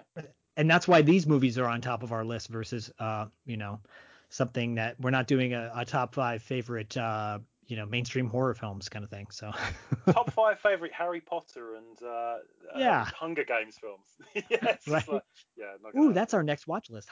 Spoiler alert. I was just take. I won't be hot there take. for that one. Lastly, I was just going to add that Asia Argento's first film she ever did, Asia Argento, if I'm saying that correctly, and yeah, I love this movie. It's great late night, creep the shit out of you, fun romp. But through the TV screen scene. Yes, the alternative to, and I think that's maybe what freaked me out more, because in obviously in Demons 1 they're coming out of the screen, in Demons 2 they're coming out of the television, and being home alone a lot as a kid, my mom being out, the TV being you're literally like that kid in the film. There's a little boy in the film, isn't there, who's stuck in the apartment complex, and he's just like, and he's watching the things, like sitting there transfixed and terrified, unable to look away from the screen while demons are killing people. Yep. Oh man. It's exactly why. It's because that was me. Yeah, that was me. Yeah. I just felt like I could relate, and in this weird way, and that's what freaked me out even more. My brother'd be like, "Here, watch this. I'm going out with my friends. Bye." Like, wait, where are you going? The door's closed. The lights are out. My mom's out on a date. I'm hiding under the covers, but I can't look away, kind of thing. So yeah, that's there you go. Before we get to number 1. Let's I don't know if you have like an honorable mention. I have one movie I want to throw out that kind of is an homage, a modern day homage to Italian horror films. Do you have an honorable mention you'd like to mention? I do. Yeah, I do. Yeah. Do you want to go for your one first? Sure. Yeah, go for it, dude. He's not directly responsible for this film, but Steve Kostanski, who we had on the show, director of The Void and the upcoming Psycho Gorman, he works for this company, or worked with this company, Astron 6. In 2014, they put out a great homage to Italian giallo slasher films, and it's called The Editor. I've been wanting to see this for a very long time. It's great. I won't spoil anything because it's fairly recent, and I don't want anybody to go, oh, you ruined that best part of the movie. But it is a dark comedy. It's definitely a dark comedy, but it stars all the Astron 6 guys. And if you don't know who Astron 6 is, they do movies like Father's Day and Manborg, and they did a series called Divorced Dad, which is really hilarious. It's got Udo Kier in it, and then the dude from Human Centipede, I think Lawrence Harvey. I mean, whatever. You'll just recognize him. Go, oh yeah. And then a Spanish actress named Paz de la Huerta, who's beautiful, and she plays a really funny character in the movie. It's an homage. It's basically the Shaun of the Dead for giallo films. That's amazing. Yeah, and it's great. It's definitely worth watching. Definitely worth owning, because I think you can get the Blu-ray for like under $10 at this point, or maybe a little bit more. But yeah, The Editor, I'm just gonna throw that out there. It's fantastic. Yeah, no, I'm definitely going to check that out. I think I've seen, weirdly enough, I think I've seen the making of that film on like YouTube or something, and it was like, oh yeah, I need to watch that, and it just fell into the void of my brain. And when you mentioned it, then it was just like, I do need to watch this, definitely. Yeah, it's great. It's a great modern horror film. But yeah. But hey, you're our guest. You're the reason why we're doing this. What's one of your honorable mentions? I would like to mention Delirium. I don't know if you've ever seen that. It's a Lamberto Bava film from back in the, I think it was 88. I've got the Blu-ray in front of me now. I know it. Haven't seen it. Yeah, no, that is Lamberto Bava's a weird one because he did lots of TV work, but he did a few of these feature films. And that one it's just like your normal kind of it's kind of a cross. Have you seen Brian De Palma's Body Double? Yes. It's kind of like a slasher film version of that. Oh, nice. Yeah, it works quite well, and there's some really weird set pieces where you see things through the killer's eyes, and it all goes a bit Salvador Dali and a bit surreal. Like if he sees something about like a girl, oh, I like her eyes, like he gets obsessed about that. Then you see the girl and her face is a giant eyeball, and she's walking around, and yeah, it's a very odd film, but sounds so good. It's worth watching, and something. Our dear friend Corey, I think, would really appreciate this. I don't know, you know which road we're going down now. Talking about synthwave and Italia Disco. Do you know the singer Sabrina who did Boys, Boys, and yes, from the 80s? It's never credited on the DVDs, but she actually stars in this film. And well, let's just say, rather than Boys, Boys, Boys, you get boobs, boobs, boobs, and Corey's like sold. Yes, yeah, I know, yeah, it's gone already. Yeah, one left on Amazon, none left on Amazon. She turns up in, and I didn't even realize at first. I was watching the film. It's like, hang on a second, I know her from something, and then I figured it out, and it's like, oh yeah, Sabrina, Italia Disco. Nice. Yeah, but that's it's an odd film. It's a very odd film, but it's interesting. And it was when the budgets were getting limited, and again, what we were talking about, you have to be more creative. And they went away with it, which I wouldn't say works all the time, this surrealist kind of imagery of seeing people like with the giant eyeball face and all this. But it's interesting. It's an interesting take on like the body, the body double, kind of like when you're fixated on someone, the stalking kind of thing. It's an interesting take on that. I mean, filmmakers are voyeurs anyway, so when you tap into that, and there's always like an underlying, when they're personal or they're independent, you think there's a connection here, so it adds to the creepy factor, I guess. Was that a really polite way to say you're just all perverts? Yeah, pretty much. I mean, well, some are. So. Yeah, degrees of perverts. Yeah. Right. At least, yeah. Well, another one I have to check out, Delirium, because it sounds fantastic. Just outside of the sleazy C reference, just the I love anything that's kind of avant-garde or just artistically different.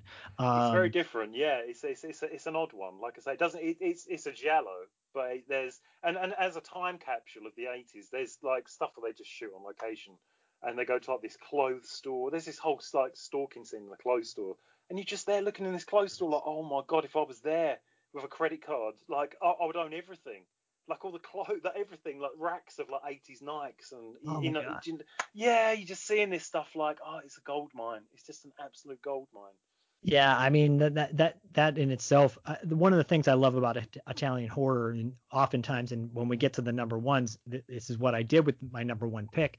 I just turn the sound off, and sometimes I put on a really killer soundtrack that I love and listen to it and just watch the movie, just the visuals itself, and especially with, pulp 80s, like Demons has a lot of that great 80s fashion too, and yeah, I love that about Italian horror films. I was gonna throw this one out here because it just popped in my head, and just in a comedic way, just like one you would never make a top list, but it might make a top horrible list as far as Italian horror films are concerned, because they love to rip things off. And one of their great rip-off horror films was a movie called The Last Shark, which is essentially is that Jaws 5? That's not the Jaws 5 one, is it? No, I think that one might be. It's also called Jaws, isn't it?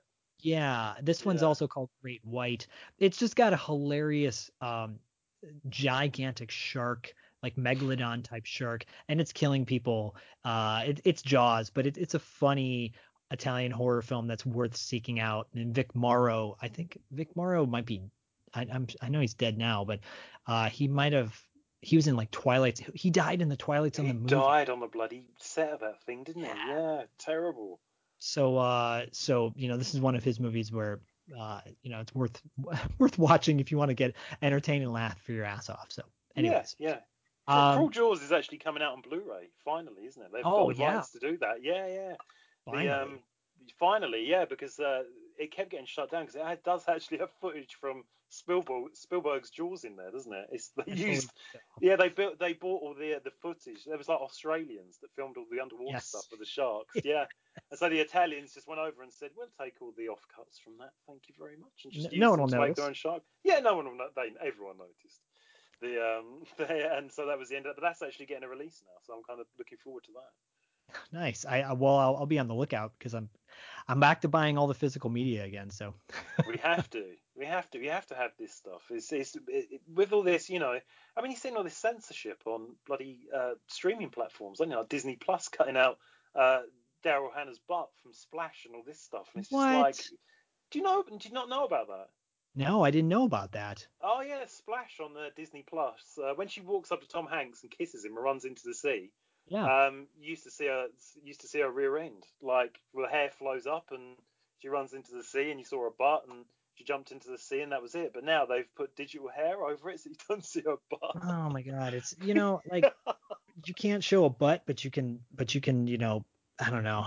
It just doesn't make sense to me.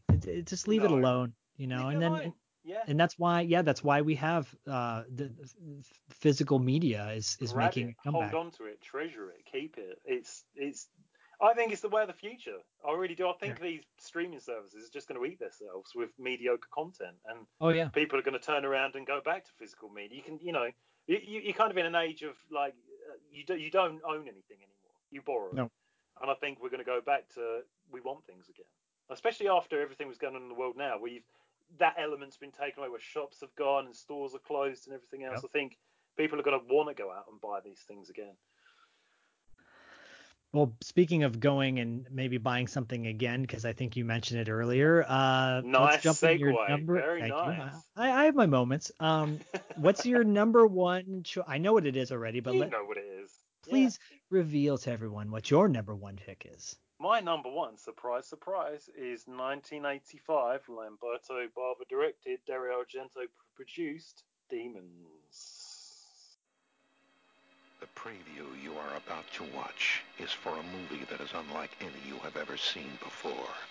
It is for a movie that goes beyond temporary fear to everlasting terror. It is a movie called Demons. Yes, the demons are coming, and they're coming for you. Warning, if you have the courage to see demons, sit near an exit. Otherwise, you might never get out. In your theater, who will survive the touch of the demons, and who will not? Demons. With music by Billy Idol, Motley Crue, The Adventures, Rick Springfield, and Saxon. This is no dream. This is happening right now. And it could be happening to you. Demons. They will make cemeteries their cathedrals, and the cities will be your tombs. Will you survive it? Demons.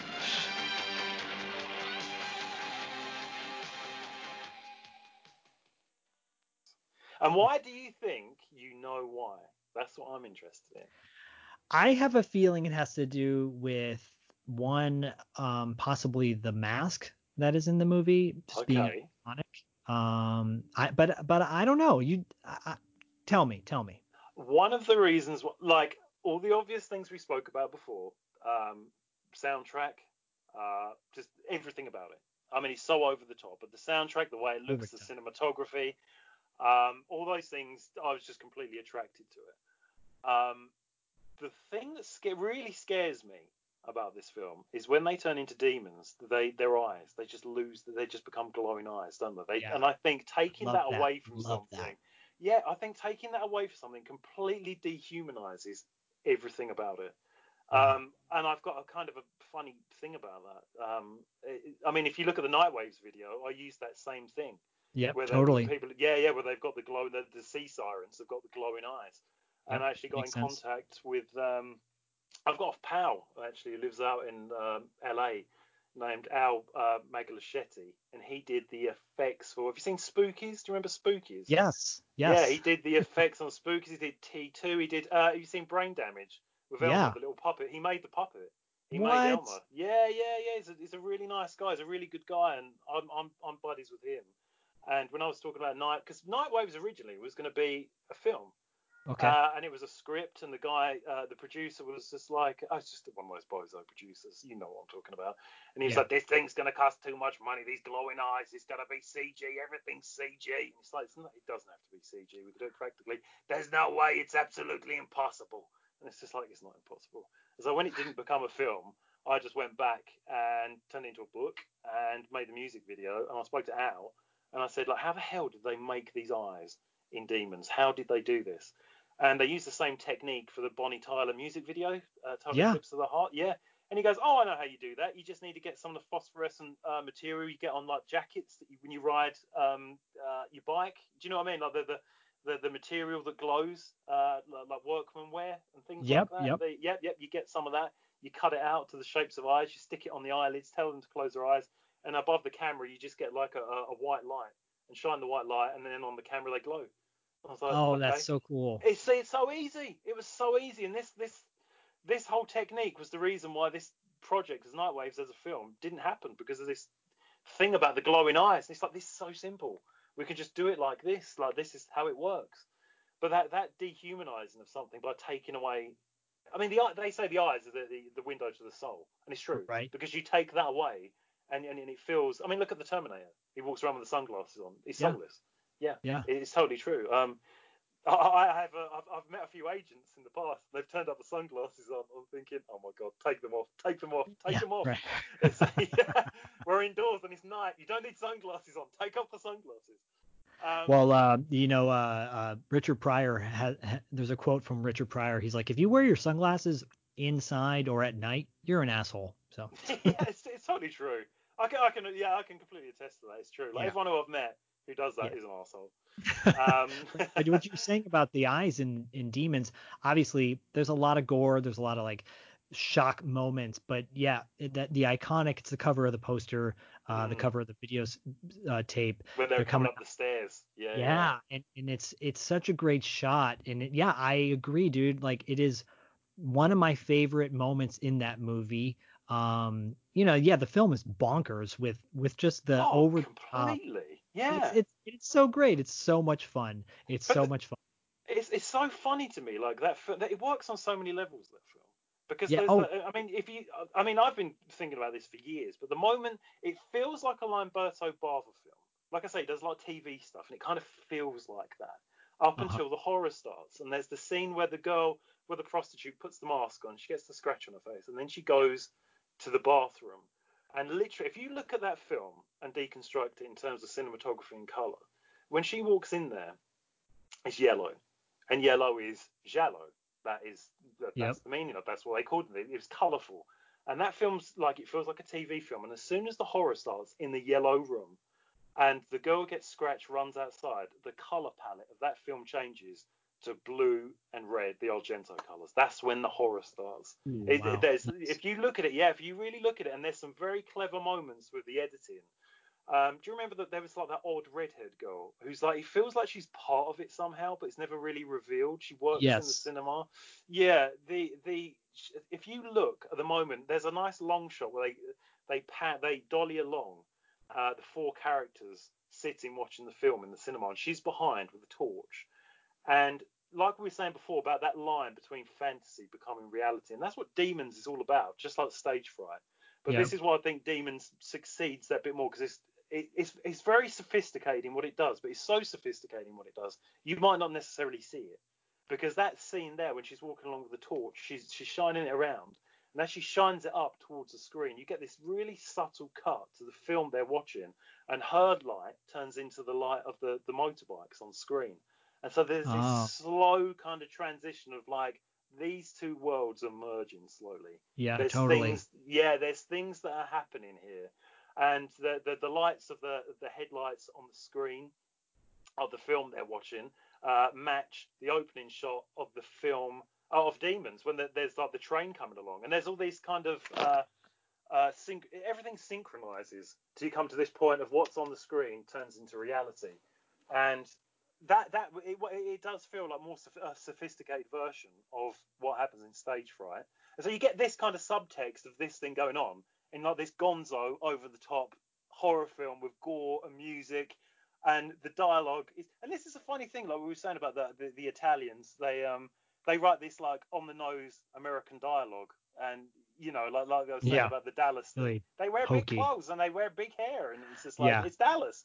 And in this, they kind of get it right when they do the film within a film, because the film within a film is quite cheesy. And one of my favorite lines in it is when they're going, "Oh yeah, this is the prophecy from Nostradamus," and the girl turns around and goes, "Nostradamus sounds like a rap group to me." And it's like, you understood, like it was supposed to be a cheesy horror film, and you got it in something which could be a cheesy horror film, and then there's a definite distinction between the two. I feel like they totally capture the vibe of that time, and they got it right. Clearly. I mean, it makes sense why it would be your number one. I might even consider bumping it up further down the road as well after a rewatch, because it's been a couple of years since I actually watched it all the way through. And maybe I'll bump it up to the top once I get the proper version on Blu-ray. No, I hope I terrible, have that Synapse version. I have a few. Yeah. You know, actually, you just press the audio button. If it's the Synapse version, press the audio button. It's like audio to English. There it is. That's the proper soundtrack. That's what I gotta do, because I think what I have is I think I have the Anchor Bay DVD with it. It was Demons 1 and 2. You've got the American version. Yeah, and that's not the right one. But dude, I mean, look, I feel like I could just listen to you all day talk about your love of that movie, because it sells it, man. You're so good at selling it, sincerely. Thank you. I'll just drop my number one really quick. I need to know this. I'm very curious about this. So my number one is very popular, and people will be like, "Oh yeah, that makes sense why it's your number one." But there's a little backstory on it. I own the graphic novel that came out after the fact. I own the vinyl soundtrack to it. This movie kind of changed my life in many ways when I was dabbling in the screenwriting and filmmaking aspect of my life, where I just love this alternate world, in this alternate universe that, you know, obviously Demons shares. This idea that you step into the unknown, and what is the unknown? And the unknown is the 1981 film The Beyond. Oh, again, with the applause.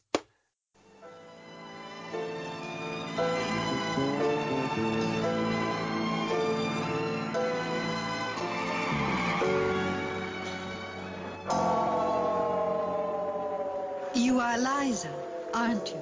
Yes. My name is Emily. I've been looking for you. Leave this place.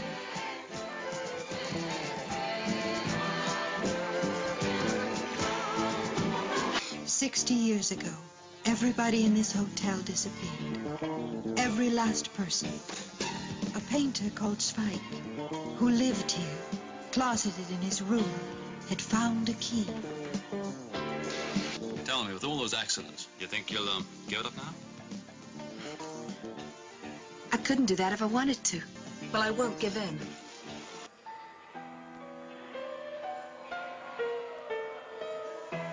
Who else is here? There's nobody here. I can feel a presence. Somebody else is in here. Oh, some weird story that Emily told me about room 36. Emily? Who's Emily? The blind girl that lives in the old house by the crossroads. No, Spike! Go away! I don't want to go back! The girl that lives in the old house by the crossroads? Yes! That house has been abandoned for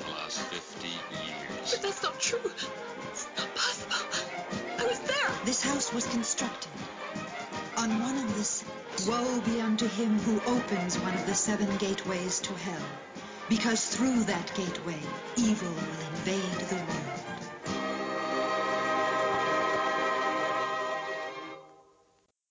Yeah, you know what? I've never really thought about the film that way as you've just described it, but it completely is that.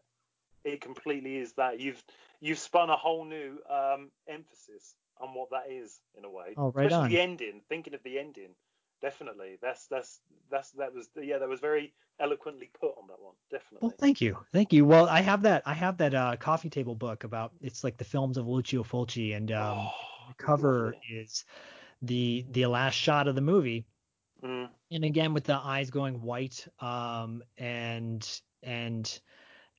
it's surreal, it's dreamlike throughout.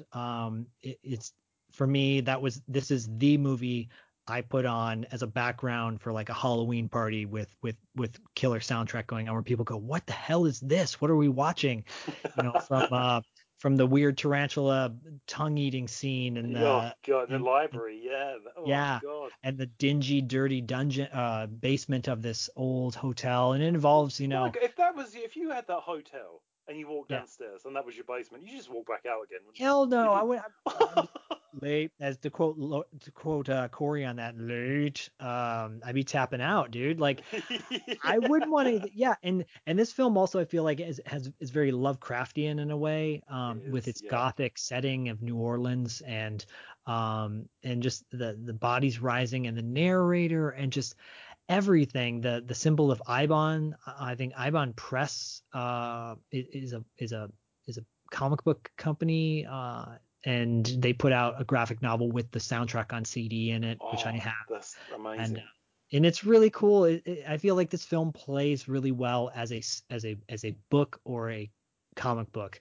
And almost in many ways, it's better because you have your own voice versus, kind of the bad dubbing that goes on throughout this movie of Italian films that we all know and love. But the dubbing is, it sometimes can take away from, sometimes quite often does take away from the story, because you're just like, oh, it's so bad. But it doesn't in this case, and it didn't in Demons, and I don't think it does in any of our top 5s overall. But yeah, that's my number one. I think it's an amazing film. That again, like we were saying before, that was actually a band title here in the UK. With the other ones, and then when we did get it, we got there's another name for this, isn't there? Is it like the 7 Doors of Death or something? Yes. We got the edited American version. Okay. With even more cuts. They cut more out of this thing, because there's I have a magazine. I think it's like a film review or something, like an old 80s English film, obviously film review magazine. And I found the actual page where they reviewed The Beyond when it was released. Oh, cool. And they're telling you about the film, and they're going, yeah, there was a backstory about there was a warlock who was tortured, in New Orleans in the 1800s. But that's not in this version because it was cut out and the whole scene's gone.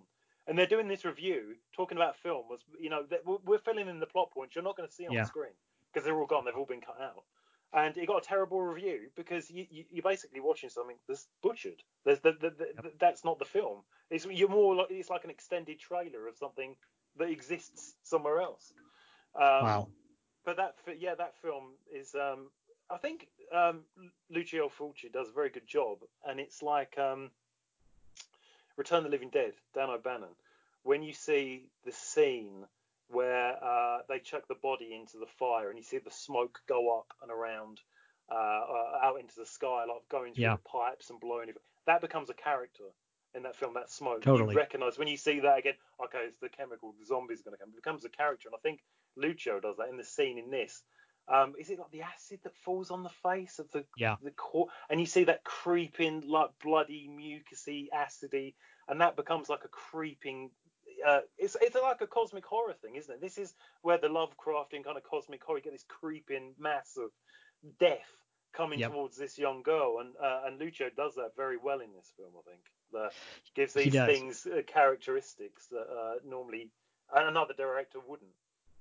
Yeah, I think he I mean, for me, it's his piece de resistance, like whatever but and it's got those iconic moments that you see plastered all over horror novels where, the girl's brain, the after. I know exactly what you're talking about. Yeah, the young girl with the pigtails and that half of her head. Yeah, gets her head just shot off. It's crazy.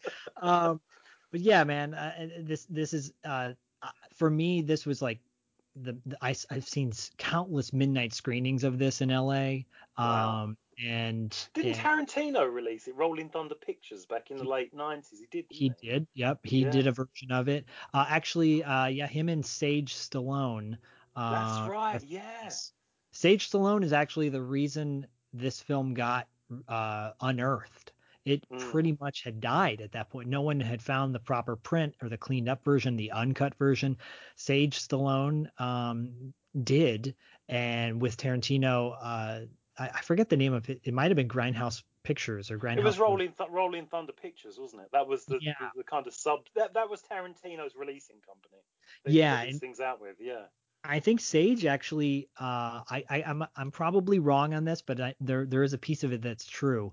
Sage either owned the original work print or knew someone that did. That's how he was able to get it unearthed, but it's because of Sylvester Stallone's son. So when he passed away, I actually wrote a whole thing about how important he was to the horror community because he was such a huge proponent of finding these movies that would have gotten forgotten. So so no, he was. He loved it, didn't he? Yeah, he was a big champion for Italian horror. I think we've covered so many bases with this, like talking about these films. It's like our history of Italian horror. I mean, the watch list is supposed to be pretty comprehensive. I think it is. I've had a wonderful time with you, dude. This has really been great. And as we start to wrap up, I just want to say, like, where can we find you in the universe? You can find me in the universe on Facebook as David Irons, and on Twitter as David Irons 79, on Instagram as David Irons Writer, and if you just go to Amazon, type in David Irons Wolf Moon, David Irons Nightwaves, David Irons Polybius, you can find my books. They're all on there, and if you got Amazon Prime, you can have them the next day. So they're all there.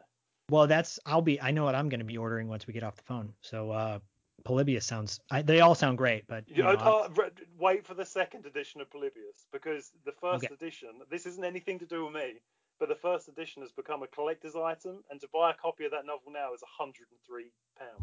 Well, cheers to that, my friend. Yeah, that's great. Yeah, I know it's a good thing, but everyone says I need to read Polybius. Not yet. Just wait for the second edition of it, because I'll wait. Yeah, definitely. Yeah, 100%. And really quick, guys, if you can find me on Instagram, obviously at Podcasting After Dark, and my other podcast, $2 Late Fee, and $2latefee.com, and that's where you can find me. But David Irons, it's been a pleasure to have you on as a new friend, as I feel like now a future lifelong friend. Yes, definitely. And equal fan of cinema. This has been not only a fun trip down memory lane, but also a history lesson as well. And just thank you for sharing everything that you have and giving up your time, man. I know you're a busy guy, so it's been an honor to have you on the show, and I'm looking forward to having you back on for a future watch list. I'm already thinking of some topics where we're like, come on, let's do this or that. Yeah, no, I really appreciate this. It's been great. Like I said, I've been looking forward to like chatting with you. You make those connections in life, and there's moments when you see someone, or you kind of chat, and it's like, oh yeah, that guy. I know I'm gonna get on well with that guy. This guy seems like a good guy, and I had that feeling about this, and it's been great. I've absolutely loved it. It'd be a pleasure to come back. A pleasure. Thank you. And and just a little bit of advice for anyone. If you feel like, make a connection with somebody, you think someone's cool, tell them, because you never know what might come out of that. Exactly. Good advice. So until then, as I always say, we'll catch you on the dark side.